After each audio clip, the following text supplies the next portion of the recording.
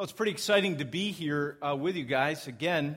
A lot of new faces and also some people that have been around for quite some time. It's just great to have you all here. Again, Jeremy emphasized, we're in the process of really of planting a congregation in the northern suburbs of Onondaga County. Something that we've been talking about for 2.5 years. We believe that God wants gospel preaching communities and churches all over this place.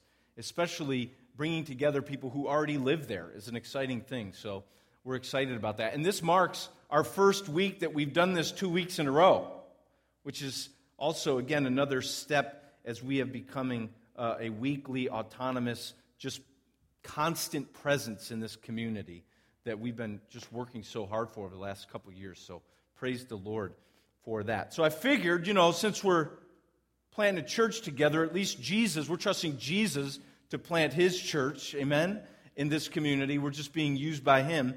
I figured it would be good for us to really spend some time together reading some material on church planting. Right? I mean, if we're going to plant a church, we better get into some books, some articles, better get some wisdom on church planting. So tonight, we're going to talk about some books on church planting. One of them, it was informative for me, was Radical Reformation. So we're going to talk about Radical Reformation tonight. Spend some time looking through that text. We're also going to look at Ed Stetzer's work on church planting in a postmodern age. Who's getting excited? How about Aubrey Malfer's book on church planting? Right? These are all on my shelf, so I figured, tonight, since we're planting a church together, the best thing that we can do is really get down and dirty and study and get thinking about church planting and looking at some textbooks from great authors. What do you think?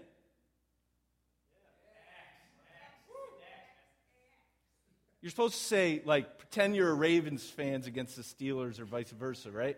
Boo, right? Hey, we love those books. We love those authors, but there's a better book.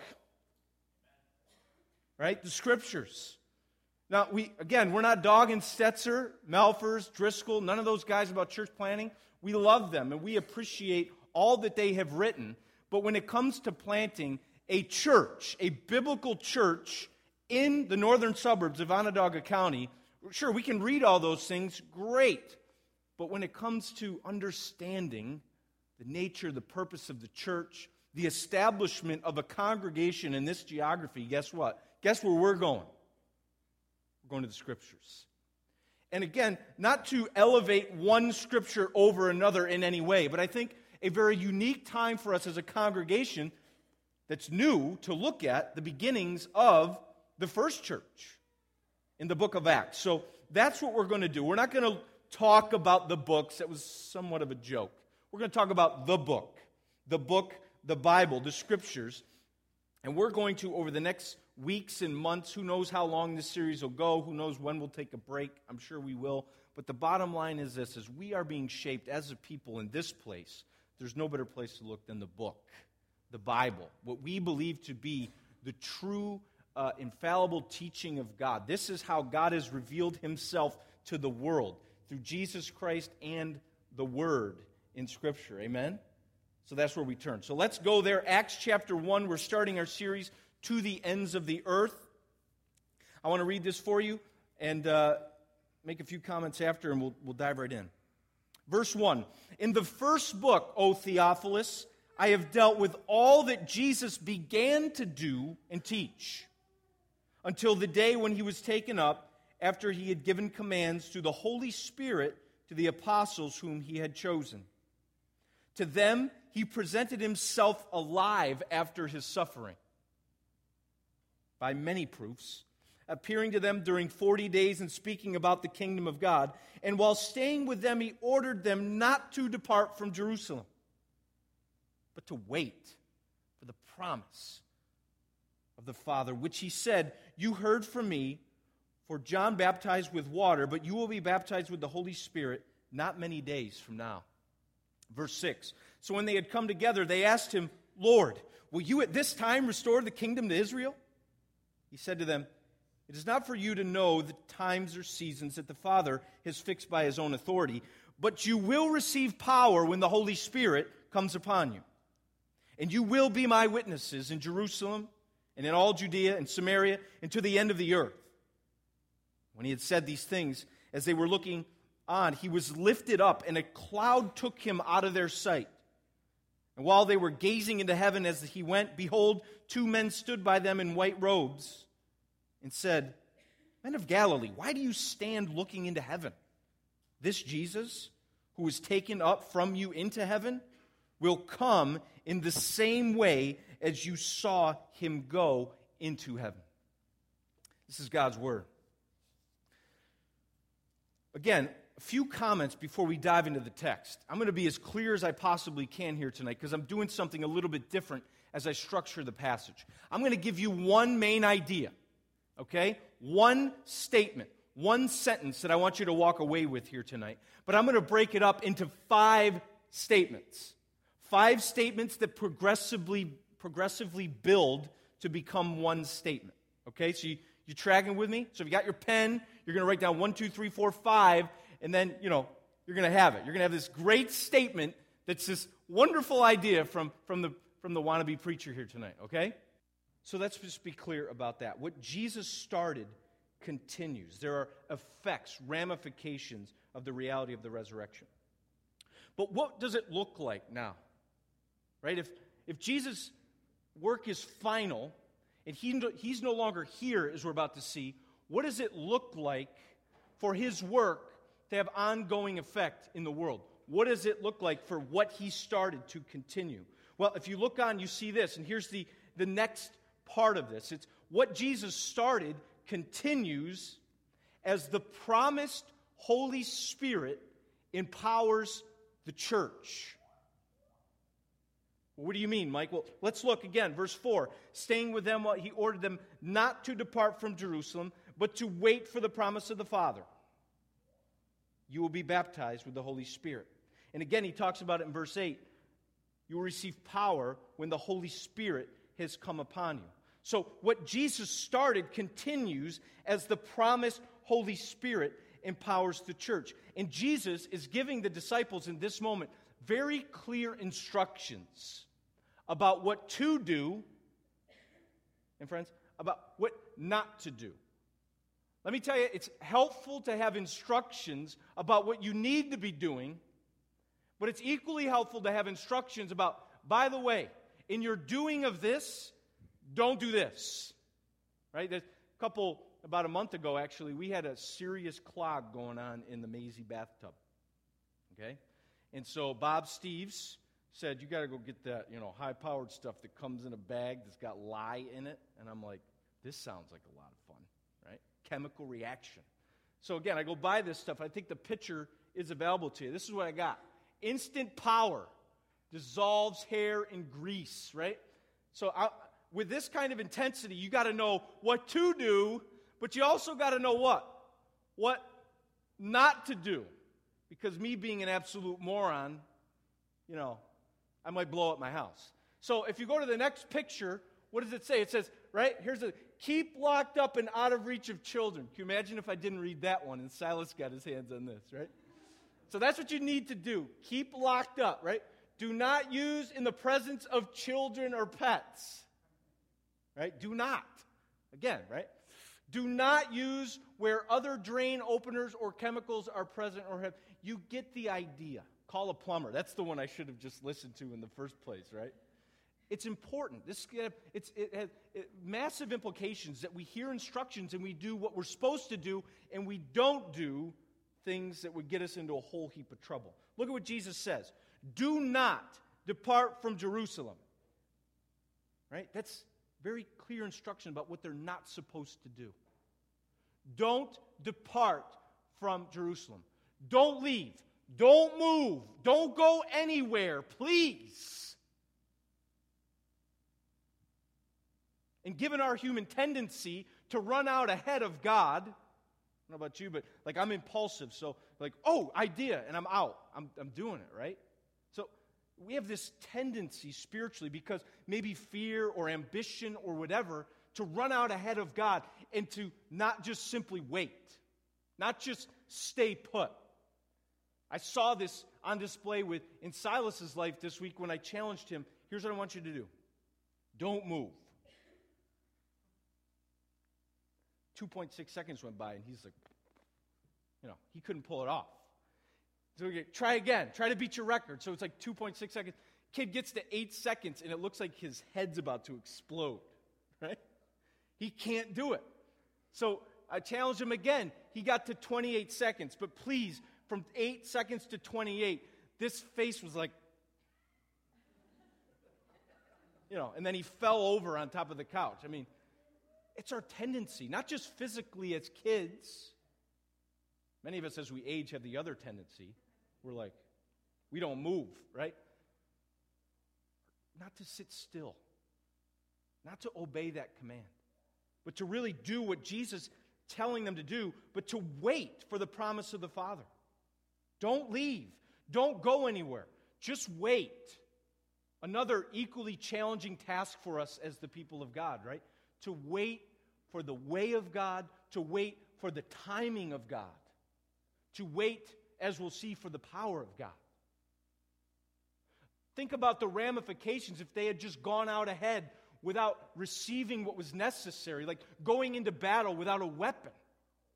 A devastating effect. They simply were not ready. Jesus knew that.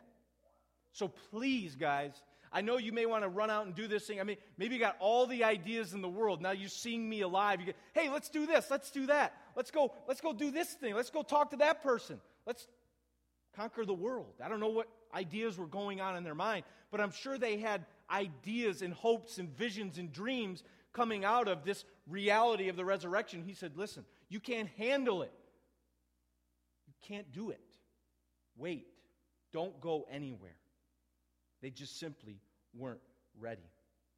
And they're waiting for the promise of the Father, right? This, again, you're seeing the full Godhead at work. You're seeing Jesus, the Son, accomplishing much. You're seeing the Father promising in Ezekiel and Joel, the Old Testament prophets, one of these days, I'm going to send the Holy Spirit into the world. I'm going to pour out my Spirit on all flesh, right? Which we're going to see in chapter 2 finally happens.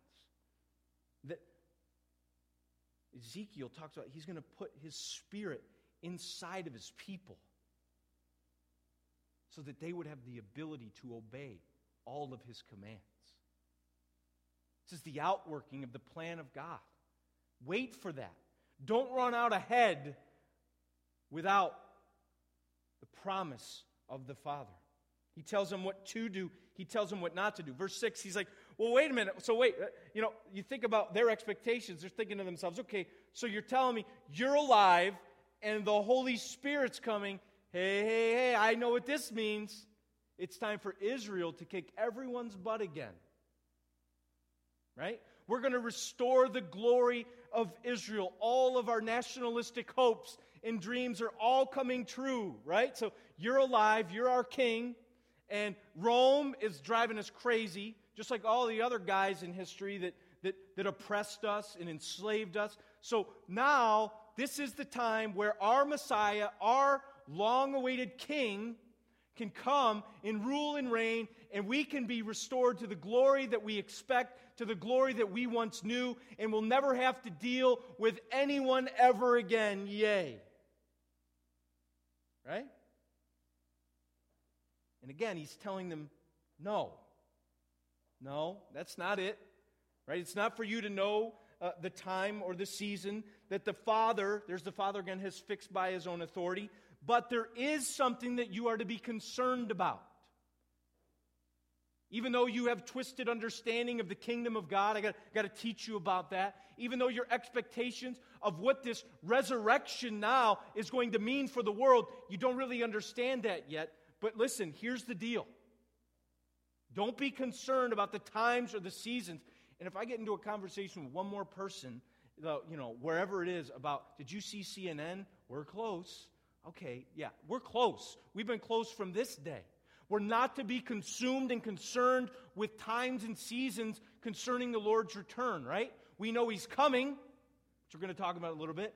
But what we're to be concerned about is what God has told us to be focused on and concerned about, right? And this is what he says, that we will receive power when the Holy Spirit comes upon us. That word for power is dunamis. And the only reason I give you that word is just to show you that that's where we get the term dynamite. Right? Power. Dynamite. That really what they're to do is to be concerned about the fact that they will not be thinking about times or seasons, but they will be receiving power when the Holy Spirit comes upon them. And the idea that Jesus says, the church, man, you don't do anything, wait. Don't be concerned about the times or the seasons, but you will receive power, goes to show that these people were not just confused, they were weak. Right? People that need power, just by implication, live in a state of weakness. We're weak. Without God indwelling us, without the Spirit coming upon us, we are incapable, insufficient, inadequate to do anything God would ever ask us to do. Matter of fact, to do anything, period. Without general grace, just the breath that God has given you, you didn't give that to yourself, but specific grace, that is, grace to obey Him. Grace to fulfill His mission in the world. Without the power and the indwelling work of God the Holy Spirit, there's absolutely no hope for you to do anything but make a big mess out of your attempts. So wait for the dunamis, the dynamite, right? This weight that we're about to talk about in just a minute, this mission that they were called to, they could not carry, they could not lift on their own. They needed to be strengthened with power from on high by the power of the indwelling Holy Spirit. And I know so many of you, including myself, struggle day in and day out about living in the flesh, trying to obey God in the flesh, trying to do it on our own strength.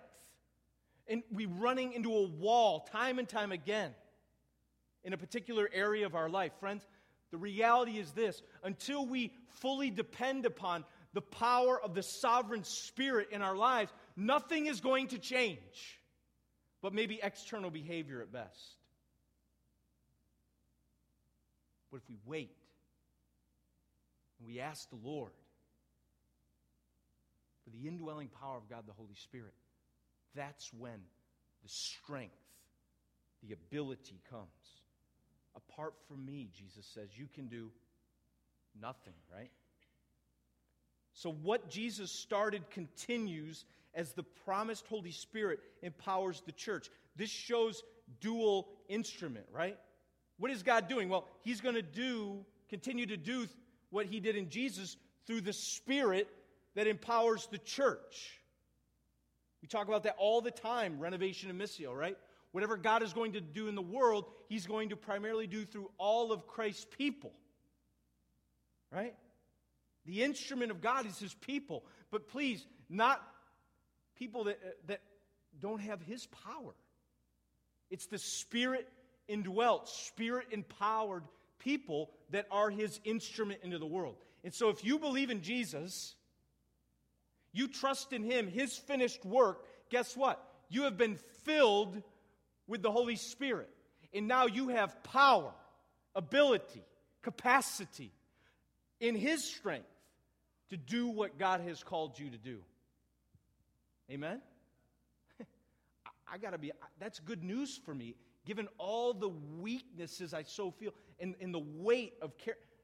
Wait, it's the power of God has been given to me as He lives inside of me. What God has done a work for us in Jesus Christ, and that work now has a continuing effect in us. Don't miss that. Right? He's done something for us, but by the power of the Spirit, He's doing a work in us. And as we see, so that He might do a work through us. Right? Do you believe that for Renovation Church here tonight? Do you believe that God has done something for us in such a way that He will do something in us, crazy enough to believe that a ragtag group like us in this northeast town, God is going to do something through us? Do you believe that? Do you believe it because you're great? You look in the mirror and you say, man, think about my gifts. Think about my contribution. Think about my check that I just dropped in the offering. Or do you believe that because you know the power of the Holy Spirit, the same power that raised Jesus Christ from the dead? Amen. He's going to do something through us. What Jesus started continues as the promised Holy Spirit empowers the church for witness. That's number 3. That's what he's empowering us to do, right? To bear witness. He says, the Holy Spirit will come upon you, and you will be my witnesses in Jerusalem, Judea, and Samaria to the ends of the earth. You're going to be my witness.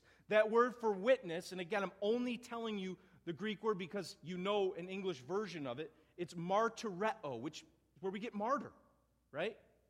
Dynamite from dunamis. Now, martyr, which a martyr is, we define it as someone who dies by proclaiming or testifying to the resurrection and the reality of Jesus Christ being Lord and Savior of all. We're a witness. That witness is someone who affirms that one has seen or heard or experienced something or someone. Right? It's like taking the stand. Tell us what you saw. Tell us what you know. Tell us what, based on your knowledge of, relationship to, tell us about that. Bear witness to it. Speak. And always, when you take the stand, there's credibility issues. Are you credible?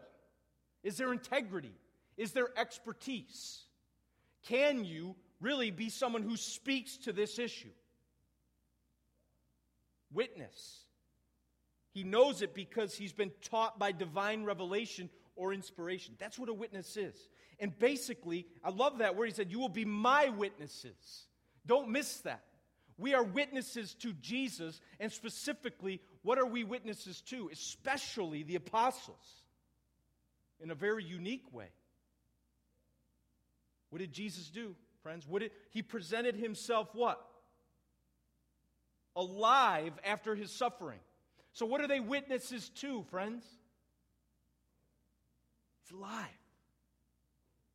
He's not dead. So when Jesus says, you will be my witnesses, surely he's talking about it in a comprehensive sense. You will speak to, you will represent all that I am in the world and all that I've said. But in the context of Acts, and as you'll see throughout the book, that their primary message, he died, you killed him, people, but God raised him from the dead. We are witnesses of these things. We'll say that time and time again in Acts. So to be a witness of Jesus, specifically in the book of Acts, is what? To be a witness to his resurrection. So if you take the stand in your life, in your neighborhood, in your workplace, that your message, your testimony is, guess what? He's alive. He's not dead. The world thinks he's dead. The world thinks he's legend at best. He's alive. Let me tell you about it. That's what a witness to Jesus is really focusing his message on. And friends, that is good news. Can we just say that for a minute? You know what? This is the gospel. The defeat of death, the defeat of sin. This is the gospel. And friends, as we approach people who do not know that, who do not believe it, and they hear that message, they're going to be looking at our lives. Right? Friends, it's not just our lives. We like that one. Well, I'm going to tell the world about Jesus by just living a really nice life. Well, that just means they're going to conclude that you're a very nice guy. That's great, but that's not the gospel, right? You can serve your socks off to your neighbor, but if they don't know why, you're just a nice guy. Right? So, we need words to be bearing witness to Jesus. Let's be clear on that. Can we be clear on that? Words are necessary for witness. That's primarily what a witness does. Speaks. But without words, it's insufficient witness. But without life that's attached to those words, if we're just saying things, but our life is not reflective or representative, I'm not saying perfect.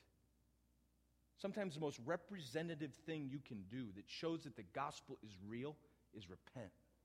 And be like, you know what? I messed up. I sinned. Right? I'm praying that's true because I have to repent to my kids all the time. Sorry, kids, Daddy blew it. Babe, do you think they got the gospel that time? Anyway, you get the point. No life, it's an incredulous witness. No words, it's insufficient. This is what we are called to do. And friends, I want to be clear as day. We assume everybody has heard this before.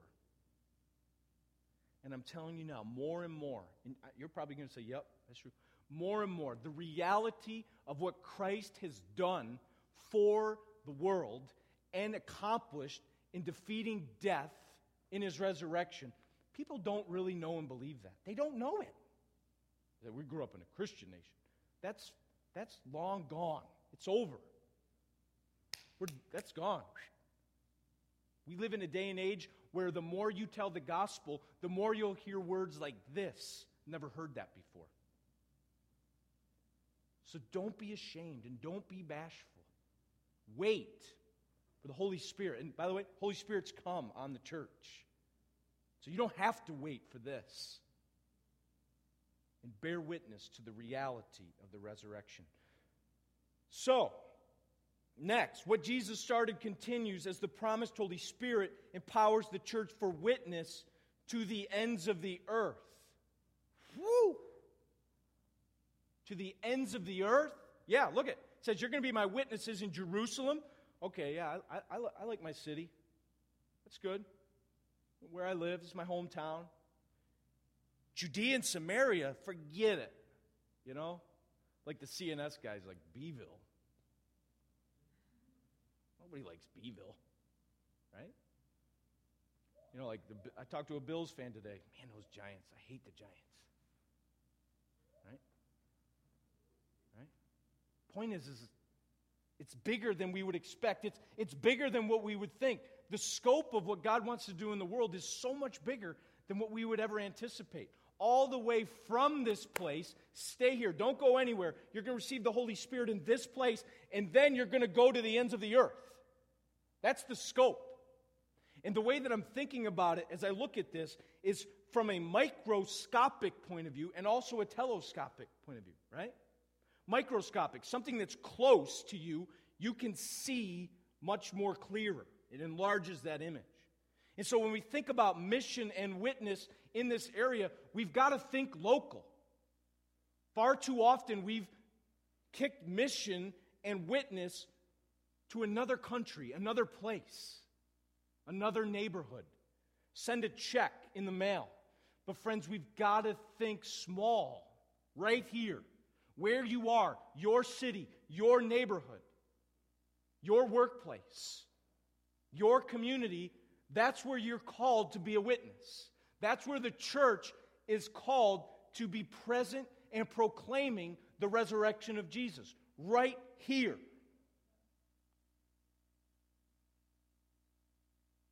So who are the three people in your life? Who's the one person? I'm okay with that tonight. Who's the one person that God has broken your heart for at work, at home, your neighborhood, that you're saying, God, please empower me to bear witness to the reality of the resurrection in such a way that they come to know you and are saved by you? Who's the one person in your Jerusalem? But even as we think local, which the planting of this church is built on that, local, geographic, right here, saturating this area with the gospel, we have to think global. We can't be stuck in our myopic little idea, this is the kingdom of God. This is what God loves. This town, this country. God loves the world. And Jesus wants the whole world to know that He's alive. Let that set in for a minute. Jesus wants the whole world, every man, woman, and child, throughout all of human history, on every street corner, from here to New Zealand, to know that He is alive. You can imagine a telescope, right? Enlarging an image that's far away. And I think as we grow as a church, we need to be praying about what's a part of the globe that we're going to take responsibility for and say, we're going to present the gospel to every man, woman, and child in that place just like we take responsibility for our place. The call of Jesus to bear witness to the resurrection is local, and yet it is global. It's all the way to the ends of the earth. What Jesus started continues as the promised Spirit empowers the church for witness to the ends of the earth. That was number 4. You tracking with me? And last, as my voice is running out, that's good news for you. You may ask, how long we got to do this? I mean, right? Like we work 30 years, we call it quits, and then we go fishing, right? Isn't that what we do? Like, how long we got to do this? All right, I'm in. You just got me signed up. I'm a witness, but how long? Are you saying all the way to the ends of the earth? How long we got to do this? Look at what goes on. He says this. He says, they were, as he was saying these things, they were looking on. He was lifted up. He was ascended into heaven. A cloud took him out of their sight. And if you remember back in John, he said, it's for your benefit that I leave. Remember that? He said, I'm going to be leaving. He said, it's to your benefit that I leave, because if I don't go, the Spirit won't come. So the ascension is instrumental. It's necessary for the Spirit to come. Jesus sitting at the right hand of the Father is necessary for him to pour out his Spirit on all flesh. So this is what's happening. Jesus is ascending into heaven. And while they were gazing into heaven as he went, I think many of us as Christians are there, right? We come to know Jesus, and then we just go like this. Amen. When do I get to go up there? Hey, Jesus died for me. We get to go to heaven. We do. That's the blessed hope. But look at what he says. Why are you standing here looking into heaven?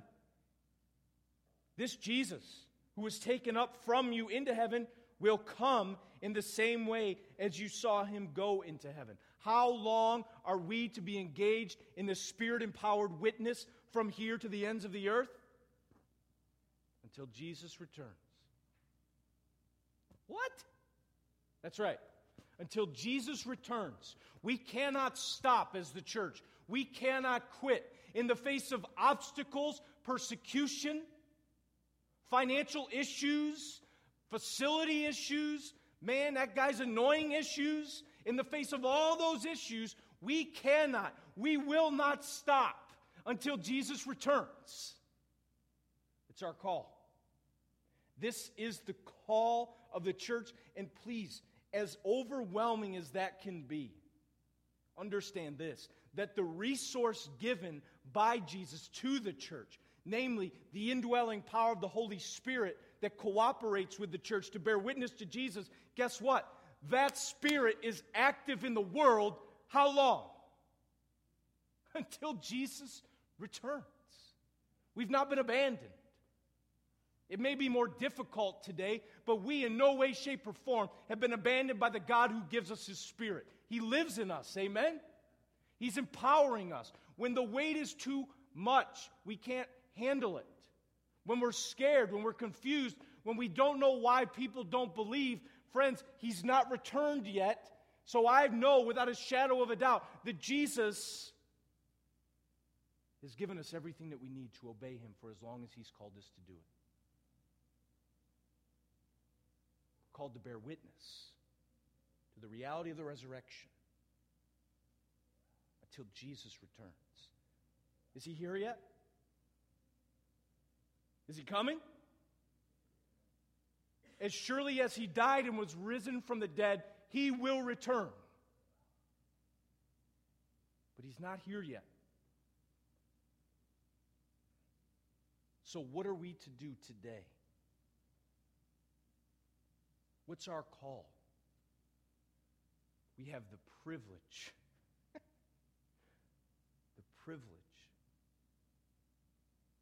of heralding, proclaiming in our words and our life the reality that Jesus is alive. The world needs that, friend. Jesus is the hope for this world. And I know so many of you hear this call and you're astounded by grace, and you should be. Me? Right? As astounding as it is that Jesus saved you, saved me, it's just as astounding to know that the grace of God is sufficient enough to use you to bring His purposes about in the world. What God has done for us, He is doing in us. And as He does all of that, He is doing something through us. That's all we're going to see in Acts. That's all we're going to see in Acts. I'm excited to walk through this series with you. And just trust that it will shape how we understand the nature, the purpose, the mission of the church, and really posture us biblically. Read Stetzer, read Driscoll, read all his books. It's great. But I'm encouraged to know that we have divine revelation that can help really set the stage for us to be a faithful church that bears witness to Jesus, right? What Jesus started continues as the promised Holy Spirit empowers the church for witness to the ends of the earth until Jesus returns. Let's pray together. Lord, we thank you